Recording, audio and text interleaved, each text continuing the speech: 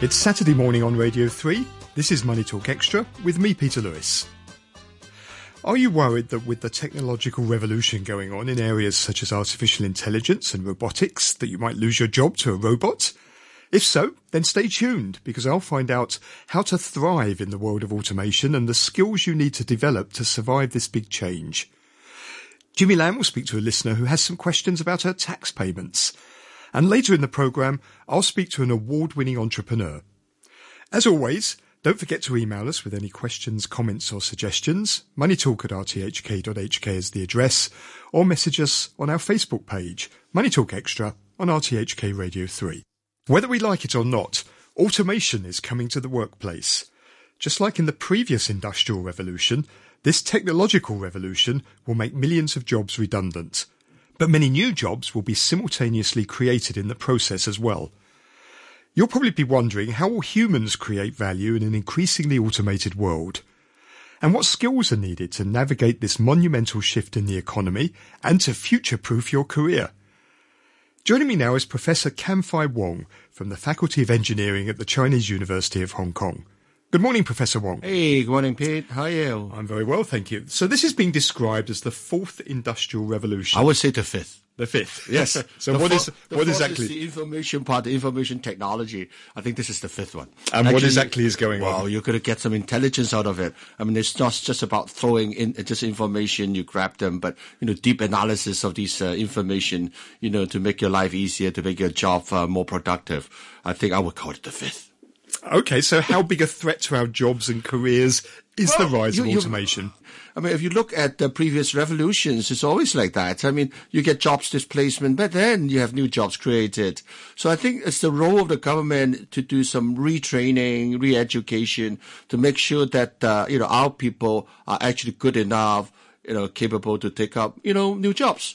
And I reckon, for example, like some of the things that we have been doing for the past years, 2 or 3 years, like entrepreneurship. Okay, people may look at entrepreneurship as, starting a business, but we as an academic look at it differently. We think it's more an education part of it. I mean, they train you to be determined, to explore, which is very different from the jobs that we were talking about in the past 10 years. Where your boss assigns some jobs to you. Now you have to look for your own jobs. And then when you think about it, when you look for your own jobs, you're not quite sure whether it will work or not. You're not persistent enough in the past. But this is something that you have to learn. You have to believe in yourself. You have to be very sharp in analyzing the situation, and then carry on with the job, and persistent enough to get it through. And that's the kind of training that you need. And also that, things will be more agile. I mean, look at the internet, for example. I mean, look at the website. Look at the web page. I mean, web page are actually, very dynamic now. We're talking about APP. I mean, think about it. If you come across with some APP or some website and the information get changed every 1 week, you think it's no good. I mean, things are so agile, so fast, and you have to learn to respond.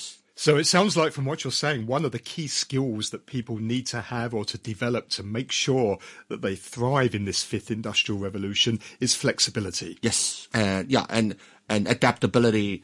And this is very important. And then also, collaboration. I mean, because of the short time in doing things, therefore sometimes you cannot do it all by yourselves. And therefore, like the APP, like the internet and the web 3.0, then you actually work together with your neighbors. You just go on the APP, go on the internet, the social network, and find your partners. And also you have to learn the fact that, you merge and you split, and you merge and you split. This becomes the dynamics of the fifth revolution. Now, Elon Musk, the founder of Tesla, warned that humans have had to merge somehow with machines to stop them becoming irrelevant in the world of AI. This is very true. And now, how do we do that? Well, I think this is true. At least for the next 5 or 10 years, one of the things that we do in our AI courses, for example, not ours, but in the world, one of the things that we do is what we call HCI, human computer interface. So in fact, it's the interaction between machine and people. I think we cannot rely everything on the machine, although the machine is very intelligent, but it lacks of the emotion part of it. And that is very important, very important. I mean, a lot of the decisions that you make is really not very rational. I mean, if you know about human being. So, therefore, this is the part that you have, the interaction should come in. The final decision should be the human. I mean, at least at the next 5 or 10 years, the machine or the AI system will provide very intelligent information to the human, and the human will have to make the final decision. Say, for example, buying shares. I mean, they can do a lot of analytical, give you a lot of analytical results. But I mean, there are choices or options. I mean, there are different alternatives, and we as a human being will have to make the final decision. So although AI can solve problems that humans can't, it also goes the other way. Humans still need their critical thinking, and there are still areas where, in effect, we can work backwards to figure out a solution to certain problems in a way that maybe machines can't. It must be that way. I mean, the world is not machine. I mean, there are a lot of emotion, creativity, which cannot be mimicked by the machines. So how important, one of the skills I'm thinking maybe we need to make sure we develop is critical thinking. How important is it that we're able to sort of interpret things in a world that's still very complicated, isn't it? It doesn't necessarily come down to an algorithm. It's all start with right at the beginning. And therefore, I think, Hong Kong is kind of started slightly slow in the sense, but if you look at the United States, for example, STEM education has been around in K-12 for some 10 years or even more, longer than that. I mean, we are actually picking it up, and I think this is very important. You have to start training your kids, the analytical power, the creativity part, and then the STEM actually provides that sort of training. So I think we have to start up young, very young, very young. So we've mentioned flexibility as a skill that we're going to need in this new world. Critical thinking you've just mentioned. What about creativity? I mean, we just know, don't you? If you're a musician, for example, you know that a chord is played out of key, but it's very hard to explain that to a computer, isn't it? And to get an algorithm to find that, because it's something that you feel. So how important is creativity? Well, it is very important. And in fact, if I may correct you a little bit, I mean, it turns out that recently there are machine-generated music and machine-generated journalism. They write themselves, they create music. But the way that they write music is kind of not quite creative in a sense, because they try to learn from pattern. Because, for example, Bach, for example, they will learn the way that Bach write their songs. And then they will create their own songs, but using the Bach style. But that's not really the same? Does it have the same feel as going to a concert and hearing an orchestra? Oh, not exactly play it live. Exactly what you said. I mean, it's different. If you are fond of music, you know that. Oh, what is this? A copy of Bach? No way. I mean, you wouldn't like that. So that's therefore, and another just a funny observation that I had recently. Selby, is it Selby? They have an auction about this picture, which is an AI painted picture, and it went. It actually sold. But I thought it was silly. I mean, when you talk about drawing pictures and you ask a machine to draw the thing, it's not very artistic at all to me. Okay. And from that, you also actually may create new problems. For example, what is copyright? How do you define originality?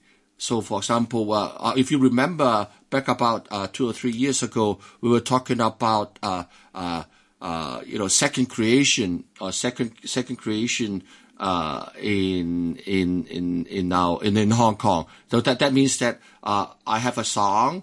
Okay, I stick to the rhythm, but I change the lyrics. Okay, am I violating? If I'm infringing copyrights? This sort of thing.